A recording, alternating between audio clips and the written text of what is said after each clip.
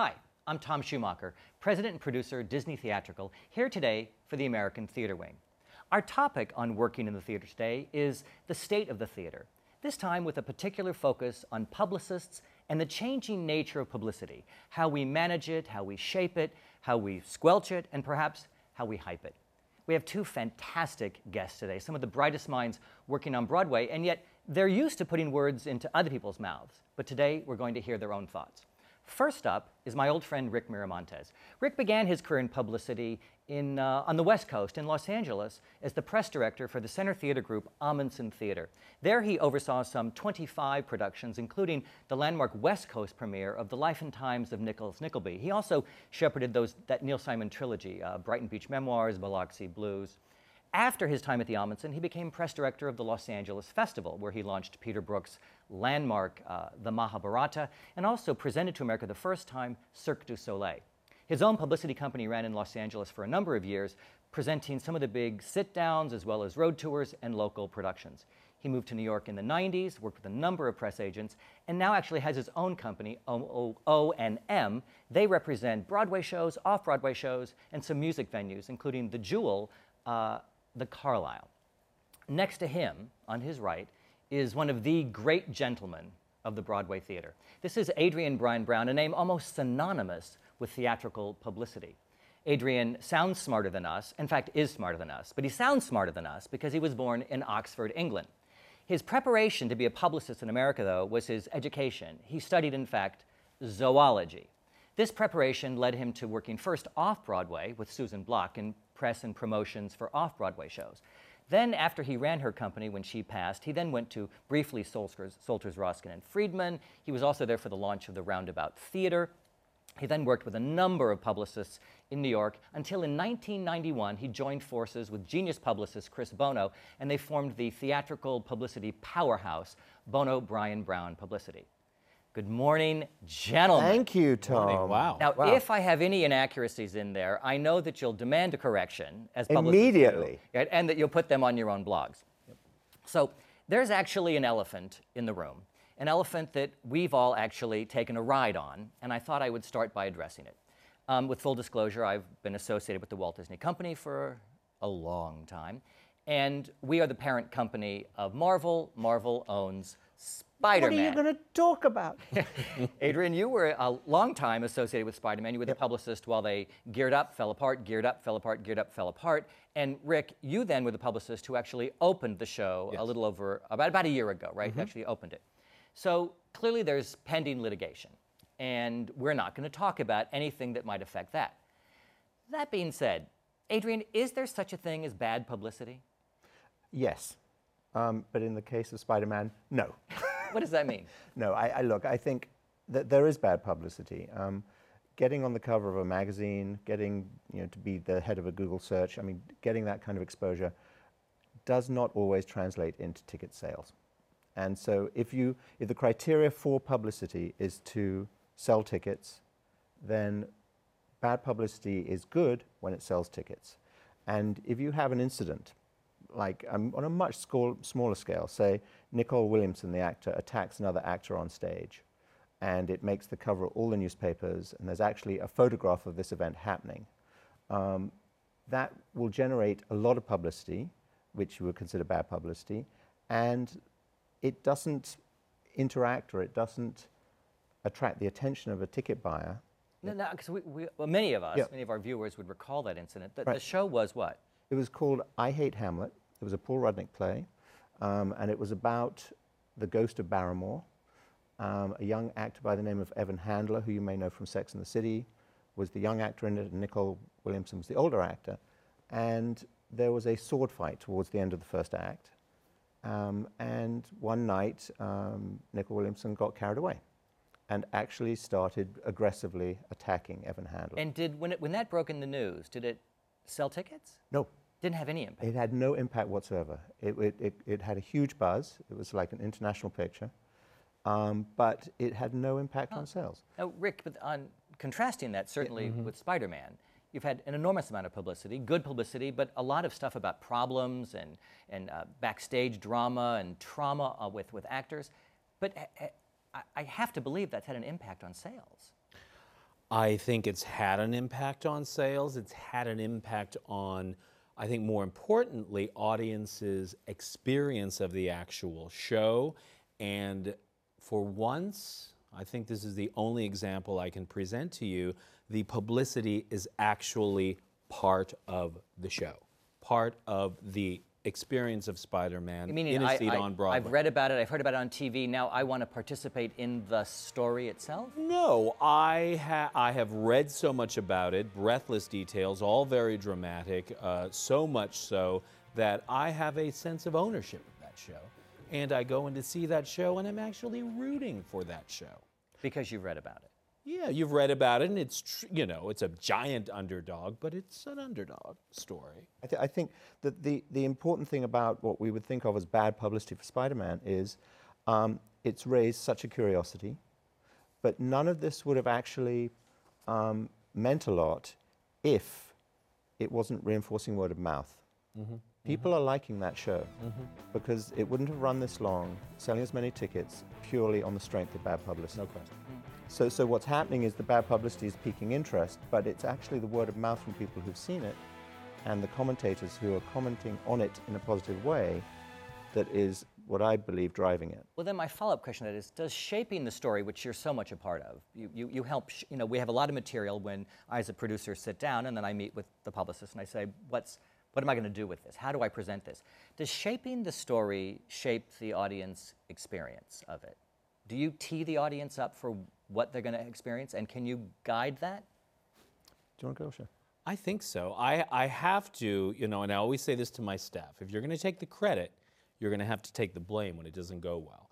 And another example of it, or an example of it not going well, is the recent production of Carrie.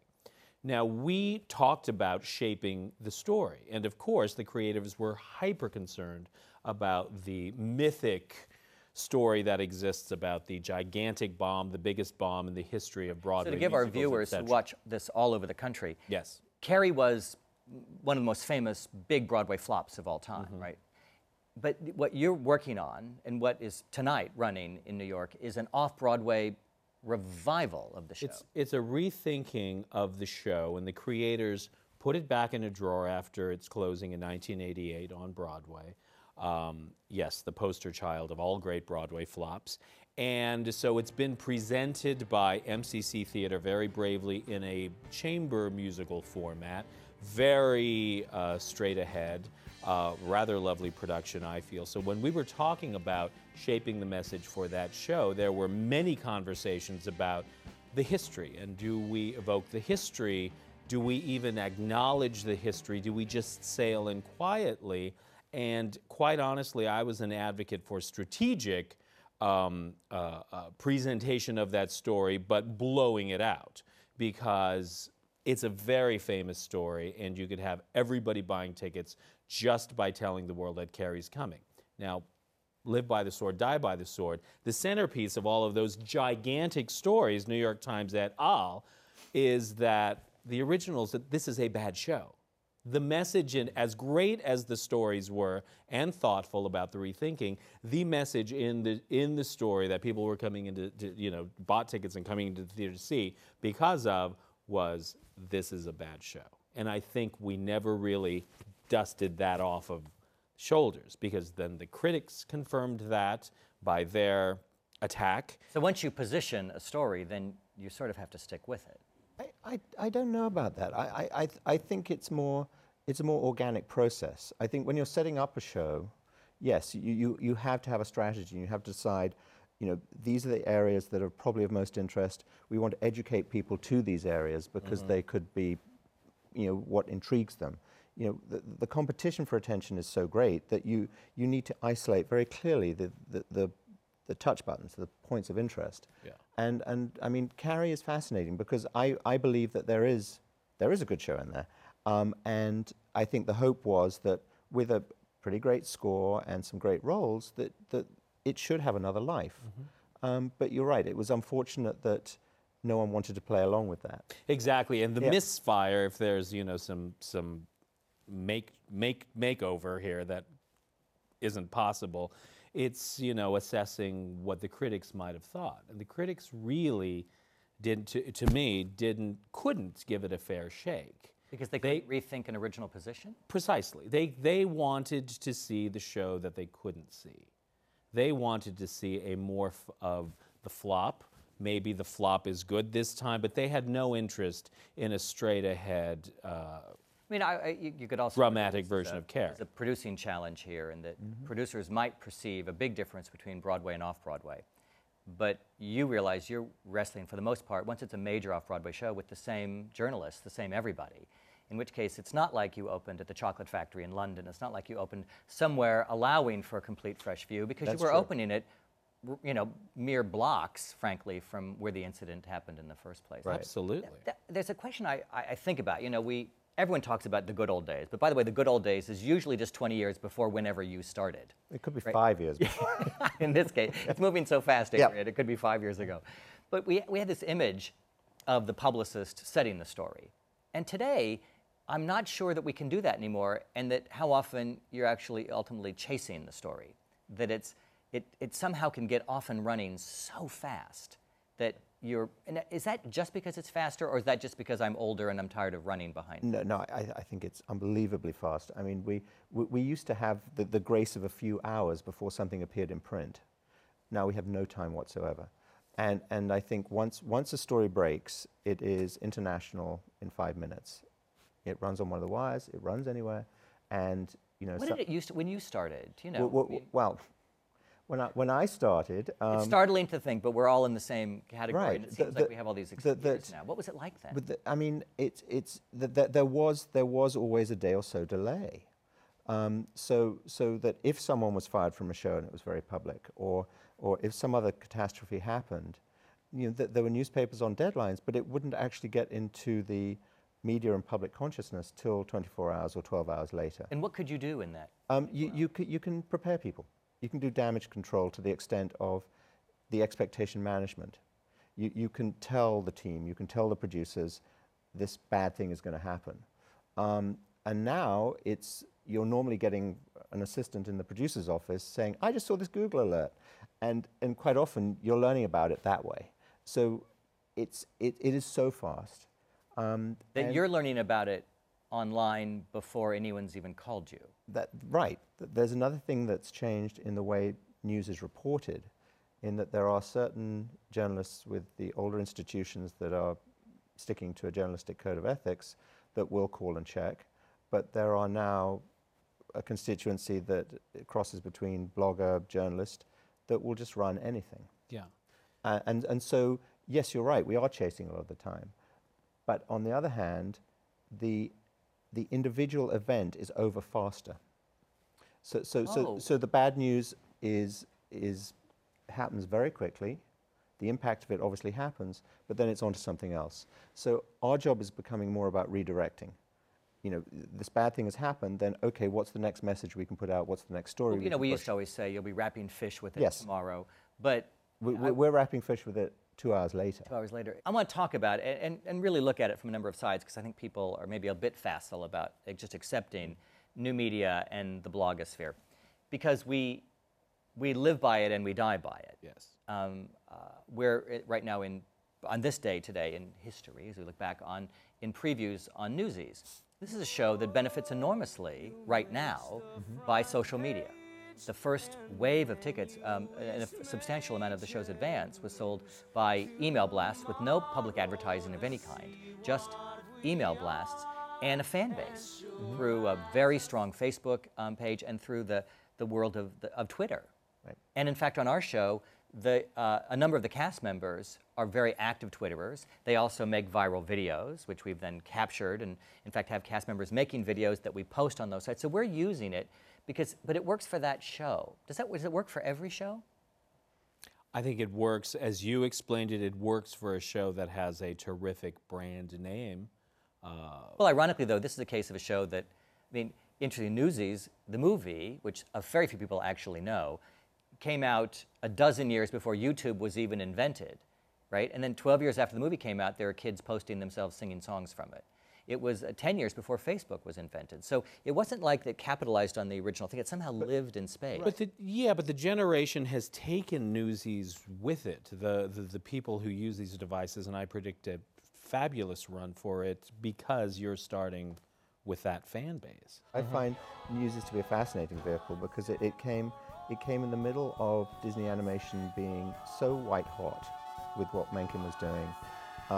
It's got Jeff Calhoun, who to me is like one of the great directors who deserves a big break. From an insider point of view, it's got a lot of hot buttons that make it really interesting. And to be able to tap that and get sort of the fan base early on through social networking is a great way to go. Now, what about other shows? Does social networking? But I think, I mean, for certain shows, it's funny. Certainly, to try and kick it into some of the long-running shows now, just wouldn't work because it's that involvement thing. You want to get people involved. You know, our job as publicists is to raise the questions, spread the information, and with social media, you can end up speaking to the same 20 people Over and over. And so how do you broaden it out of not just theater geeks, but how do you really make it a broader entertainment option? Does that segment of the people who I think are just the over and over, the chat rooms, is that drifting away because of the way Twitter and everything works? It was the first sort of social media on theater, these various chat rooms where people would go on, whether they had or had not seen a show, and talk about it. Did they have power once, and do they have less power now? Is there power there? Because today you would tweet a story, right? Right. I don't think they ever really had power, but I do remember 3 years ago a producer calling, screaming, do something about that. And they don't really do that anymore. Yes, negativity on the chat boards about your first When is the last time you had a producer angry about negativity on the chat boards? Or someone even mentioned the chat Last week. Last week, really? Is it an older producer who hasn't figured out that Twitter is faster? No. I think what's happened is because the chat rooms were alone. I mean, and they didn't have the competition of Facebook. I mean, Facebook and Twitter have created 8 million critics. Well, let's go to that because there's a positive when you can use this force. It's there's something sort of mythic in comic book like it. Yes. When used for good, and by the way, for good for us is ticket sales. Absolutely, okay? always. Someone else might say it was having a rally in a square in a foreign country that is in unrest. There's lots of things you can do to advance your cause with it. But where does it bite us back? Negative stuff? Yeah. I mean, look, I think the thing about it is that it is so transitory that I go back to what I was saying earlier about how you're reinventing and reshaping all the time.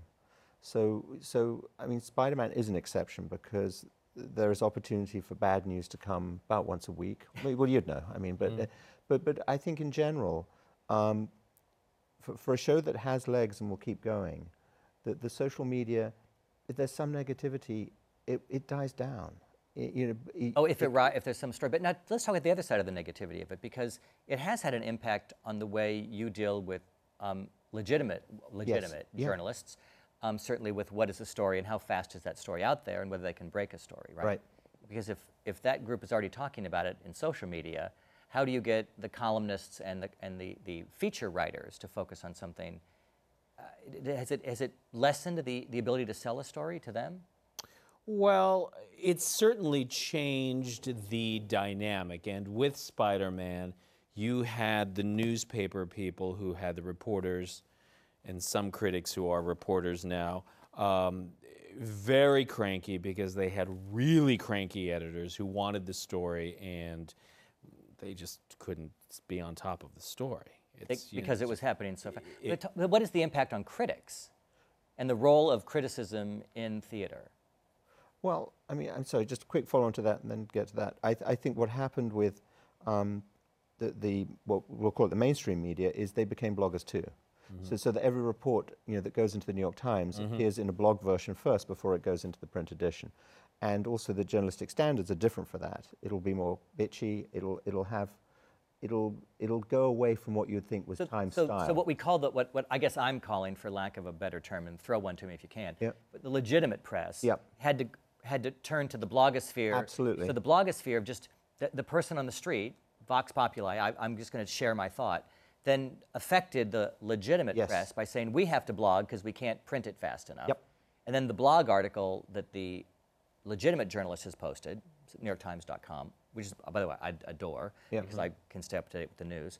That becomes then a legitimate article in the printed paper and a legitimate article in the online edition of the paper. Right, but it will, I mean, still, and this will change, but at the moment, the Times style is very much an older journalistic style in print than it is online. Really, tell me about that. Well, if you Artsbeat, say the column Artsbeat, will run an item announcing a new show, and it will be a much longer format than they'd give print space for, and it might have, you know, announcing a new show, and it will have a bit that says, of course, their last show was a big flop, and put in all sorts of side editorial that there isn't room for in print, and also wouldn't be necessarily relevant. It's just more gossipy. And is that the nature of that medium? I think it's the nature of that medium, and they realize that you can't just replicate the New York Times in online Correct. as the print edition. It's a different readership. It's skewing younger, and I think that's the direction they realize they have to go in. So then I'll come back to my other question. What Yep. does this do to the critics? All this, everyone's out there, first preview. We always say now, we open in Right. New York on our first preview. Yeah. Because people do start to comment. Right. What does it do to critics? I think that the critic that still understands the preview process, which is essential as far as I'm concerned for the development of new work, is reading all of this, and that they are obviously absorbing all of it, and they're referring to it. I mean, they're running reviews that are contextualizing more than actually covering what they're seeing. That they're talking about the fact that, you know, despite chatter online, this is a good show. Or they are, and I think that's also journalistic style is changing, that it's more important to report about the experience in your life as opposed to sitting in a theater and reviewing exactly what you're seeing on stage. It's a personalization in a way, which is sort of interesting. How can you protect a show during previews? I'm thinking of last season, a show that I was very fond of, The Mother with the Hat. And I thought Anna Shapiro did a beautiful job staging it, but I saw it because of my role with the Tonys and all that. We wait to see things when they're fully baked. Right.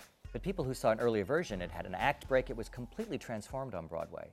Can you, as publicists, protect a show when it's in that phase? I think by hand-holding. I think we can, if we still have faith and confidence in the fact that the reviews are going to come out at some point and there is this preview period, we can keep educating that, and we can speak to the critics who are going to come. We can be blunt and we can say, look, it's gone through a lot in previews, and be open about it if it's become like a runaway story that something's been in big trouble.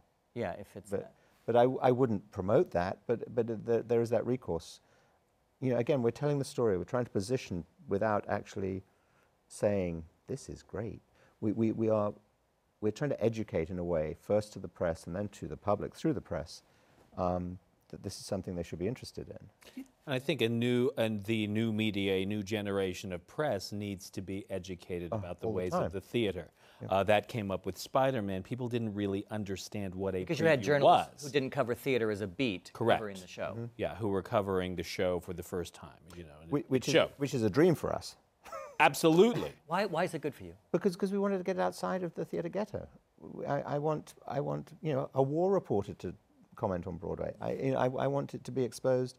Well, more it people to hear certainly about it. happened. I had a curious experience last summer coming into the country. I'd been out of the country in Australia for less than 48 hours, which is not easy to do. And as I was coming back through, not much fun. Not a lot of fun either, but you know, it's the pain of the job. Yeah, maybe. yeah.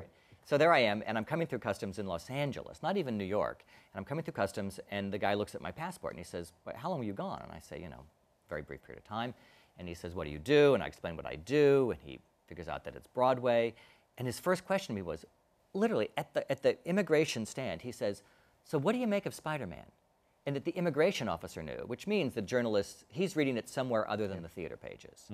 So that goes back to our first point. The story broke in a bigger way. Right. Does the audience have the same reliance and or faith or interest in the full audience in what critics say now that social media is out there? And I ask you this question knowing that each of you court critics all the time, and of course they're the most important people in the world They are lovely. for a moment in time. But has it affected them? I think it does. I would be interested to hear what Adrian has to say. But, you know, we always say, particularly when it's not a great review, we pull this out of our pocket. Look, the picture was great. The headline was pretty good. The first two graphs, harmless, and nobody's going to read any more than that. But I think in a way that's sort of true now. The people don't, unless you're really interested in that particular production, you're not going to. Here you're getting an impression of the review. And I also think if you're really interested, and you're probably going to make a decision for yourself. You know, it's obviously it's a financial decision, and also it's a time decision. Do you want to give out that much time? But if you're really interested, I see on the whole the opening night and the reviews as a trigger to, oh right, it's here, I should go get tickets. And so yes, if every review is really rotten, of course it has an impact, because I think people feel stupid that you know, if you're being told by 10 critics this is a bad show and you still want to go, you've got to have real confidence in yourself, because So that's the sense of in the aggregate, Yes, all these together. Was it ever a time when if you just got that great singular review that you were just off and running and no worries? Yay, it's Sardi's at 11 o'clock. Oh, totally. We certainly don't experience that today. No, because there's too many options. I mean, if you know, 29% of America is getting their news from pads. You know, I mean, that's now their primary news source. You know, seeing one review in the New York Times, it's not enough. They're getting a lot of other feed. They're getting a lot of other feed. Now, that's not to say that still a great review in the New York Times, a motivational review, not just a review that says I had a good time, but one that says you must see this, does have impact.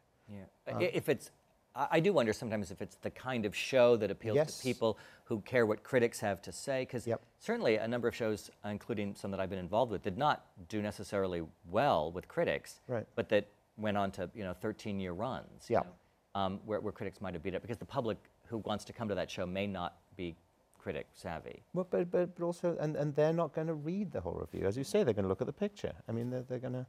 There's a critic in London that I'm very fond of, and I know reasonably well, whose editor has pressured him now to be either hot or cold. Has said, I need your review to, you have to love it or you have to hate it. We have to, in a universe where there's so many daily newspapers like we have in London, very different than here, there's so many papers, to make an impression, do we have that here? Do we have that editorial control over critics that might exist there?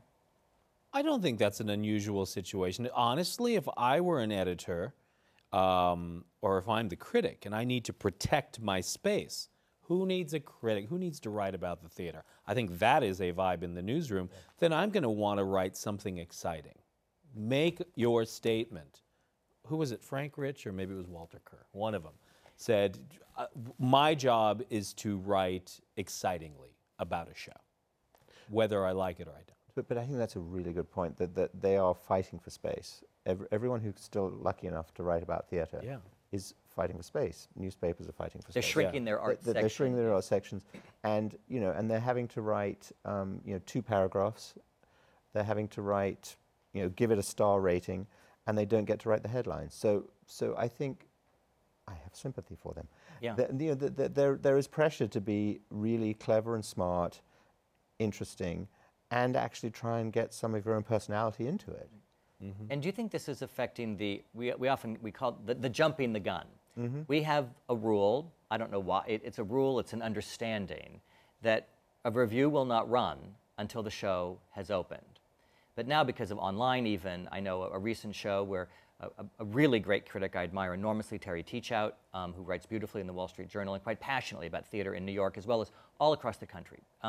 But Terry's review ran for a recent musical opening on Broadway, and it was a very rough review, ran before the audience had even entered the theater that night because of online.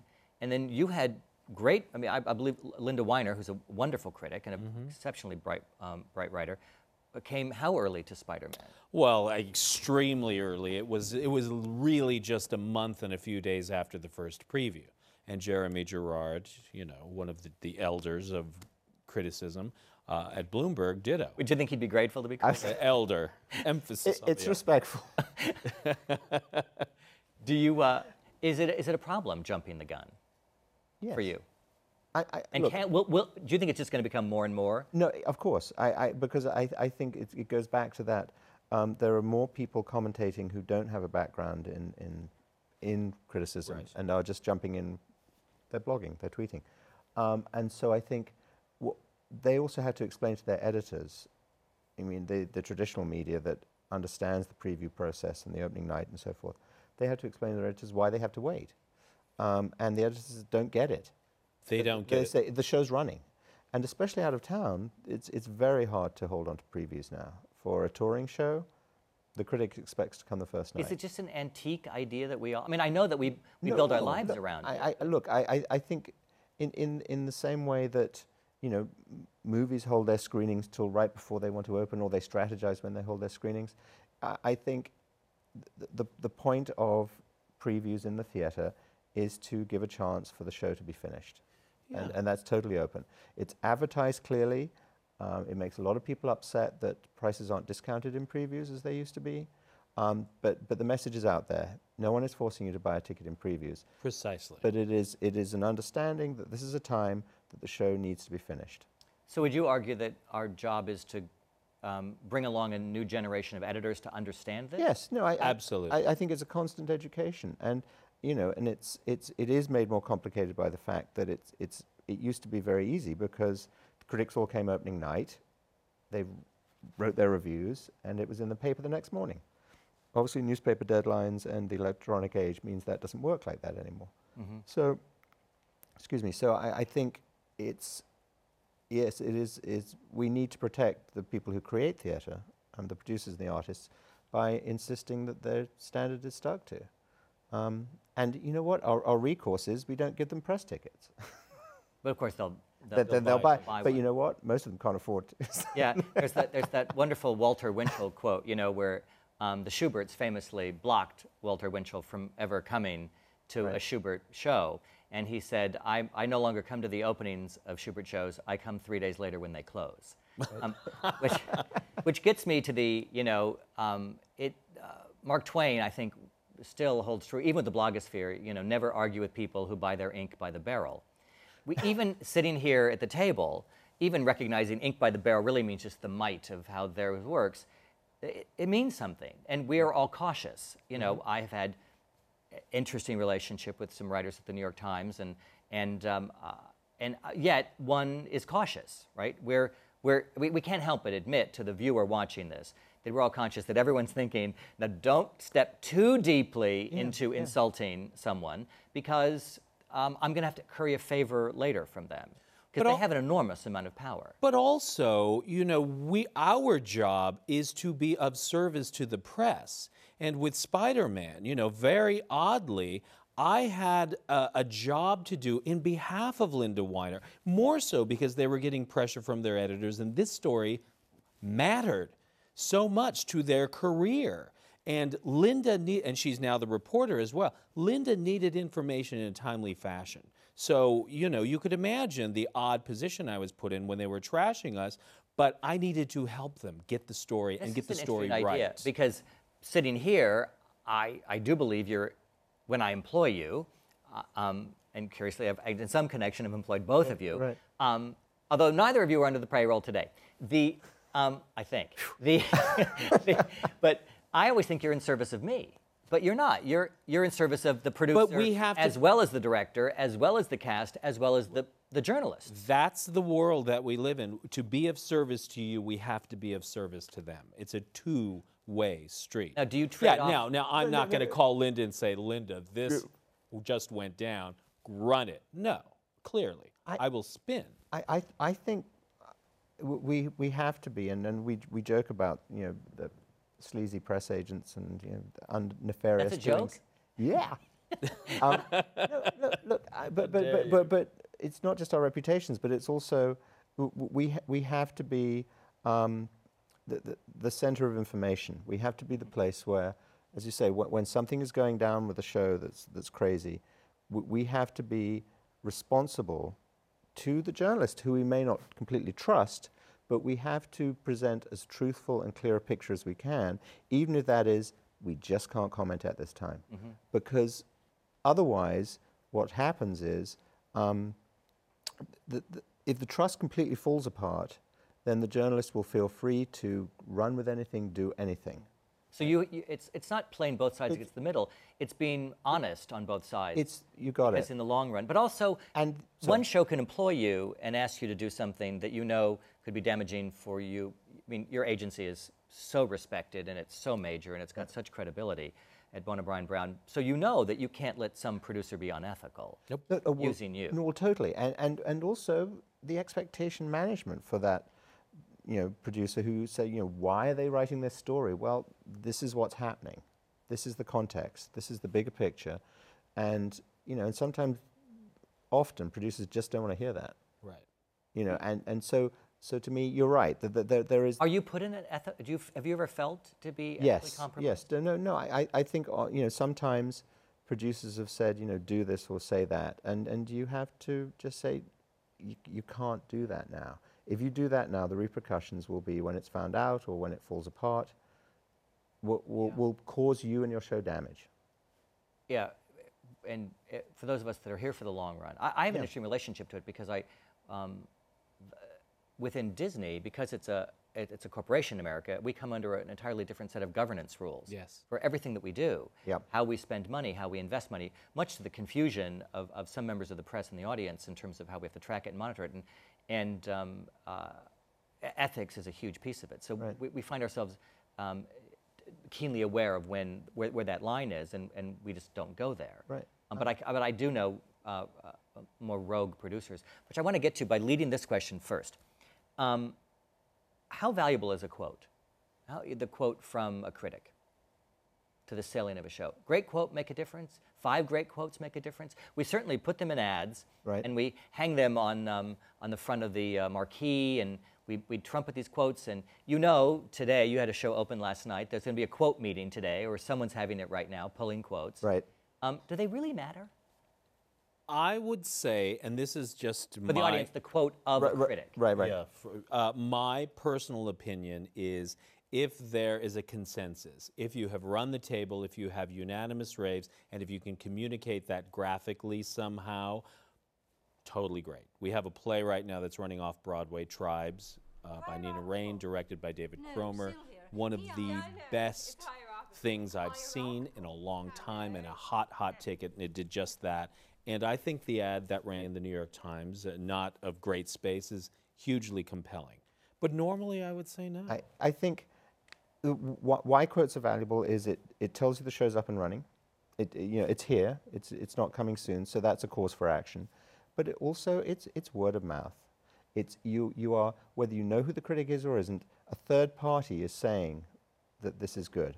So if you know who the critic is or not, it matters. I think so. Which is leading me to my next question, because I think there's a handful of, really a small handful of producers that I think are just extraordinary and really brilliant working on Broadway today. That just I look at them in awe. I love to watch what David Stone is doing. I'm fascinated by what he does. But this actually is a point about Scott Rudin, who is, anyone who is lucky enough to know Scott Rudin is tortured by his genius. He's brilliant. He's impossible. He's, heaven forbid, get an argument with him. Pity the fool that disagrees with him. But Scott is just brilliant and has done a number of very clever things. 2 with quotes that I find fascinating. 1, and tell me what the show was. I remember Scott went to the New York Times online.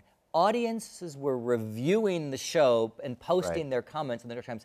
And didn't he extract quotes from there and attribute them to the New York Times? The Joan Didion play, The Year of Magical Thinking. It was Magical showing Thinking, Vanessa, yep. yeah. So do you remember what happened there? Because there was some kerfuffle about... The Times got pissed off. I mean, they... But what drove him to do it? Do you remember?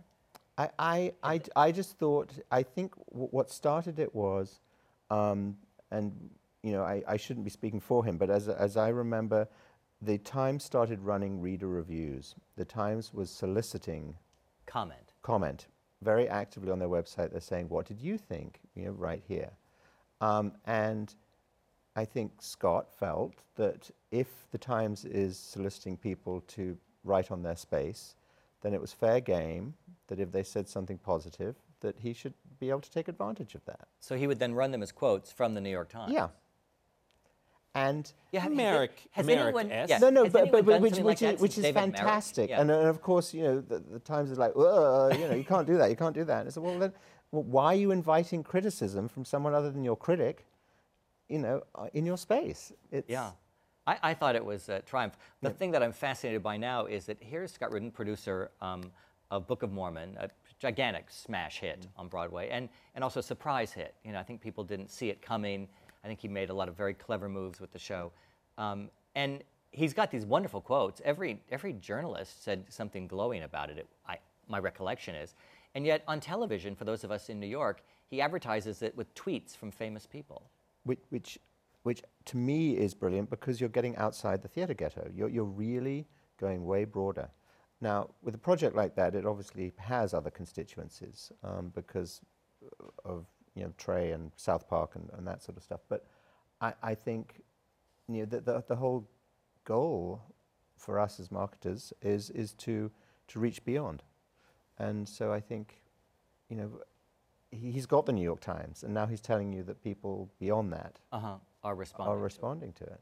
Yeah. It does seem it's an extraordinary invention that is just sitting there that he grabbed, and it's a version, I suppose, of the long-standing testimonial commercial. Yep. Yes.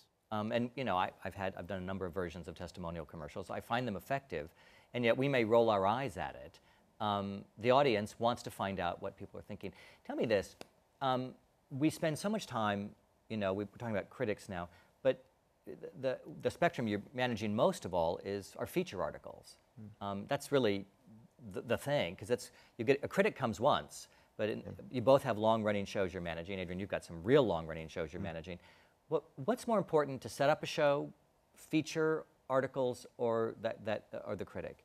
And do people follow those feature articles in the same way? Because you spend enormous amounts of time for New York Times features, a photo in Vanity Fair, all these things we do. I feel it is, if we had to make a choice here, it is the feature. The feature has more bang for the buck because it's the first cue that you present, and it provides so much information. Just the placement of the feature says, this is an event, this is a winner. The art and the background that goes with it, much more beneath the surface to me than a review. And there is messaging that you can do to let the audience know what this is about or what area to think about. I am very excited about, we're working on a project about Judy Garland's last engagement in London. Very interesting thing. But, you know, it is what they would call a hard sell. An actress. Why is that a hard sell? Because it is an actress who is unknown. It is a play. It has music in it, but it is a play. It does have the brand name of Judy Garland. Of course, that's interesting. But it's a smallish project, and it's a play on Broadway without a star. Let's face it. Anything like that is a risk in this day and age. I'm very excited about a particular feature that New York Magazine is pulling together because it's an essay by Jesse Green, who was a fantastic writer. It's a longish essay about what Judy Garland means today. Now that to me is the home run because the low-hanging fruit we know will come. Well, there's a curious thing because if you know, everyone always perceives themselves youthful till the end. Probably at no time greater than today, where 50 is the new 12 or whatever it's supposed to be. Yeah. But it does trouble me when I think about the day that Judy Garland died because I know how old I was, and I think a big segment of the audience may not actually know the whole Judy Garland story. There are certain neighborhoods that do. She was, of course, a gay icon. But I'm going to guess that a lot of 24-year-old young gay men probably don't really know the Judy Garland thing, right? Correct. Right, so that you're having to educate a whole audience as to... True, and so what Jesse's feature will do will be, I know it will be written very interestingly, and his whole point of view will be, Judy was this, but this is how we think about Judy now and what Judy means to you, young person. And also, feature coverage begets other feature coverage. So that, to me... Explain that to me. If you get a feature, you get more features? No, totally, but because, I mean, in the most simplistic terms, if you get a big story in Vanity Fair, they will syndicate that story or the pictures from that story to other outlets. They will also have a video of the photo session run on various websites. So it becomes its own little industry, each feature. But to me, it's about just another layer of the brand. If the show is a brand, the feature story is educating not just the consumer, but not just the audience or the potential audience. It's educating the critics, and as you say, other media. So it can snowball. You know. Sometimes I wonder when you brilliantly place a story, and sometimes even when the marketing group places an advertisement, how much effort has actually gone into, not to influence the audience in the beginning, but to influence a series of editors who are going to decide what makes the front page, what news is or is not. Because I know shows that are long-running, big hits that have been actually gotten very little publicity in, say, the New York Times. They never get mentioned, and some shows get mentioned over and over. Things take off, and it seems that if you're in charge of the Today Show, Good Morning America, Fox, all these places that might cover it, it seems like you're talking to them sometimes. Absolutely, especially, I mean, with the big magazine features, a big spread in Vogue or a big spread in Vanity Fair will help you get a TV booking. Oh, so you need that to then get on the show because it makes, if they're in Vanity Fair, maybe I can get on. Right. Yeah, I mean, what does Judy Garland mean to me? Fabulous essay. I am fully expecting, and I'm only half joking, for Brian Williams to come a calling. I would expect that is going to bring Miss Garland right back to the national news. Huh. Yeah.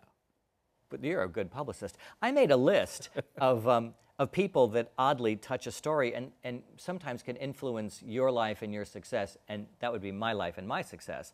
So I was just thinking this morning, certainly there's the journalist who writes the piece, we've been talking about that, there's the critic, there's the editor, which we've kind of gone around what editors do, because editors, people may think it's somebody with a pencil over their head correcting spelling, but that's not the editor. What does the editor actually do? I mean, the editor is making choices about what's going to run in the paper. They're actually assigning stories and making choices?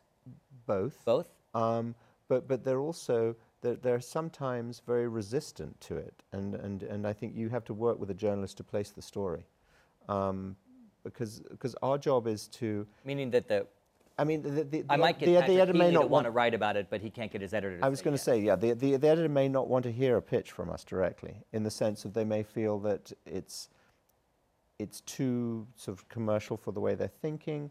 I mean, every time you place a story in any media, it has to be complementary to that media.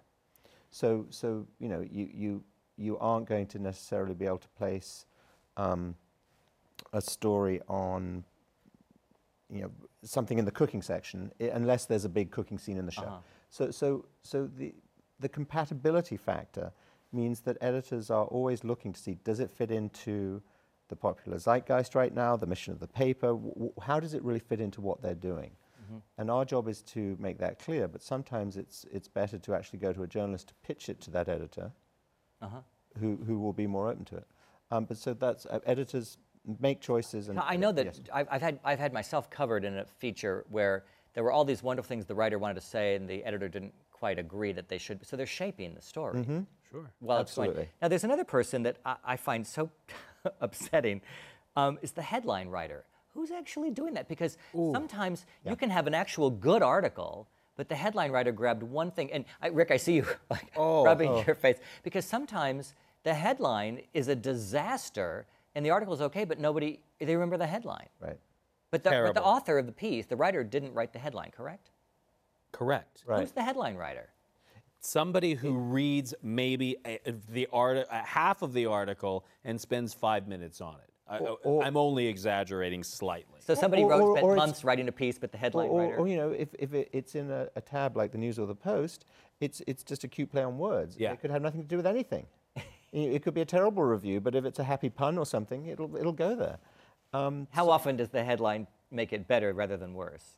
Is it a 50-50 game? Well, the tabloids, that's an art form, but I have. But the tabloid headline. Well, no, I'm sorry, I'm calling the Post and the News a tabloid, but no. Does tabloid even mean anything anymore to anybody? It used to be in a certain level of No, I know. I think it's commitment to accuracy and it's charm. very nice euphemism, like a paper you pick up in a supermarket. So there's the photo editor, the headline writer, and then I want to get to the photo editor. Right. Because I've been massacred by photo editors. Yep. Who gets to pick the photo? It is the photo editor.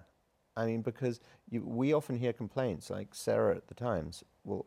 Sarah Krowitz, who was right. the photographer at the time. Right. She's sensational. We'll say, like, I can't believe they chose that picture. She'll make recommendations, but they'll... And who decides how big it is and where it's placed? That I think, that's got to be an editorial decision along with the photo editor, because, you know, for instance, today, Hunger Games opened, and that was going to be a natural on C1 of the New York Times to be a half-page picture on top. And Jesus Christ Superstar opened, and that would obviously be lesser, because it's, in the grand scheme of things, in the Times' mind, one is a local event, one is an international event. So I think the weight of the stories on the making up of the page will decide the size. Certainly the front page, and Spider-Man has had its wild share of front page New York Times stories, which is very unusual for a theater story. Is that because of the attractive photos? Well, there is a message that you ain't getting your story unless the art is great. And there was a moment pre-previews, you know, where there was a lockdown mentality in that theater, and Sarah couldn't get her shot, and we were penalized for it. Because you didn't get good placement then. And it was, ironically, the big, you know, pre-opening story, and it got short shrift because your she producers didn't have didn't want to give her access for photographs. Correct.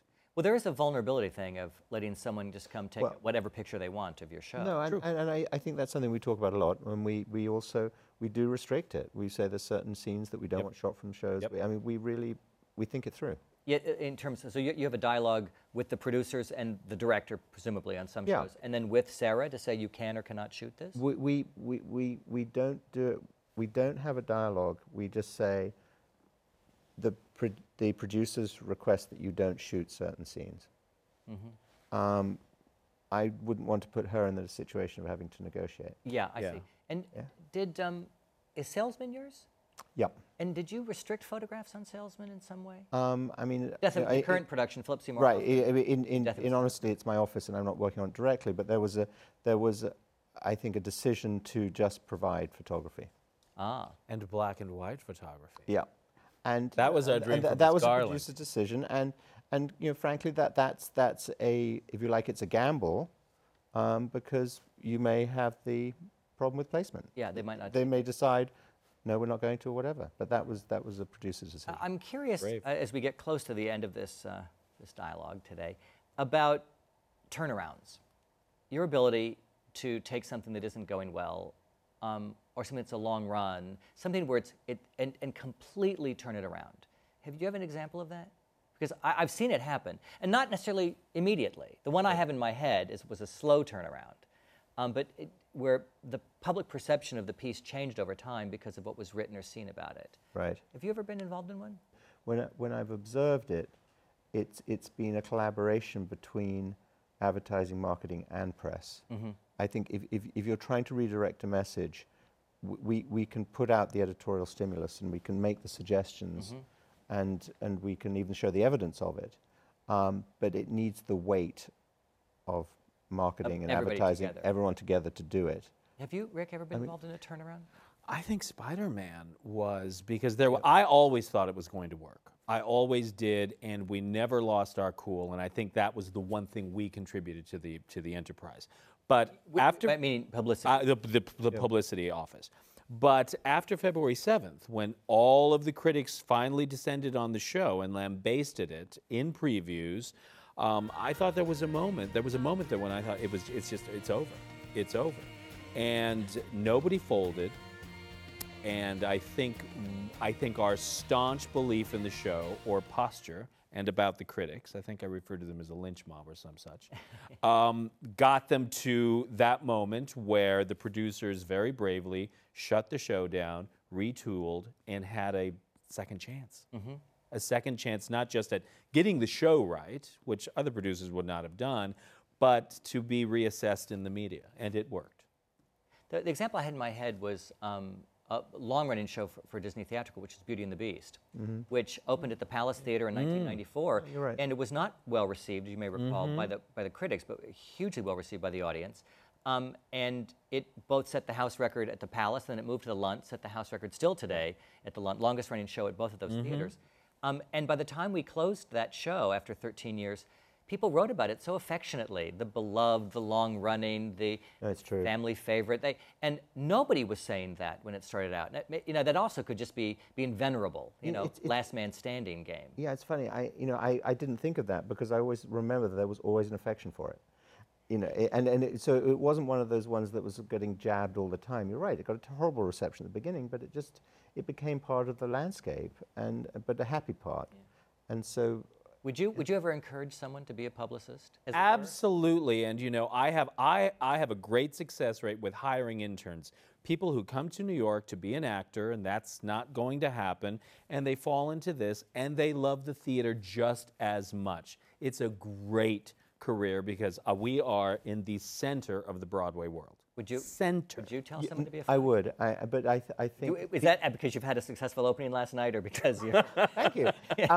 No, I think what I would advise anyone who is curious about it is to go do it. I think everyone who's worked with us, almost everyone who's worked with us, and everyone who's been through your office starts as an intern, and you learn very quickly if you have the aptitude. And if you have a completely obsessive nature, if you are fascinated by systems, if you are fascinated by the theater, if you love actors, you don't even have to be an actor. It's so engrossing, and it also gives you license to deal with so many interesting people. I mean, we really are the only people in the theater who it is totally appropriate for us to deal with the box office, to deal with agents, to deal with the whole spectrum. Along with the producer, of course. But that, to me, is so But ironically, exciting. other than the producer, and in some cases many producers don't actually connect with anybody, but real producers, other than the producer, I don't know anyone else who touches more pieces of it and knows more of the players than the publicists. And Adrienne, you work also with the National Theatre of Great Britain, run by the brilliant Nick Heitner. The joy you must have of working, you're working with people here, people abroad. Some of the most extraordinary minds in the arts world today, you get to touch. It's no surprise that I have enormous affection for publicists, not because of their ability to sell you, but because of their ability to comfort you, to hold your hand, come hell or high water, and to be there when we do it. So I thank you for joining us today. These programs are brought to you in partnership with our friends at CUNY TV. On behalf of the American Theater Wing, I'm Tom Schumacher, and thanks for joining us for another edition of Working in the Theater. I'm Ted Chapin, chairman of the American Theater Wing. The Wing has played a vital role in New York's theatrical life for more than 60 years. Best known for creating the Tony Awards, we stand for excellence, but we also support education in the theater, and our work reaches beyond Broadway in New York. The Working in the Theater television programs, which are supported by the Annenberg Foundation and the Dorothy Straussen Foundation, are unequaled forums for discussions with today's most creative artists. Downstage Center's in-depth radio interviews were created in conjunction with XM Satellite Radio and can be heard on our website. For people who are starting their careers, we have a 2-week boot camp for aspiring actors from colleges across the country called Springboard NYC. And our theater intern group provides a forum for young people who are starting their careers to build a professional network. All of the American Theater Wing's educational and media programs are available for free on demand from our website, americantheaterwing.org. Thanks for your interest in the Wing, and thanks for watching.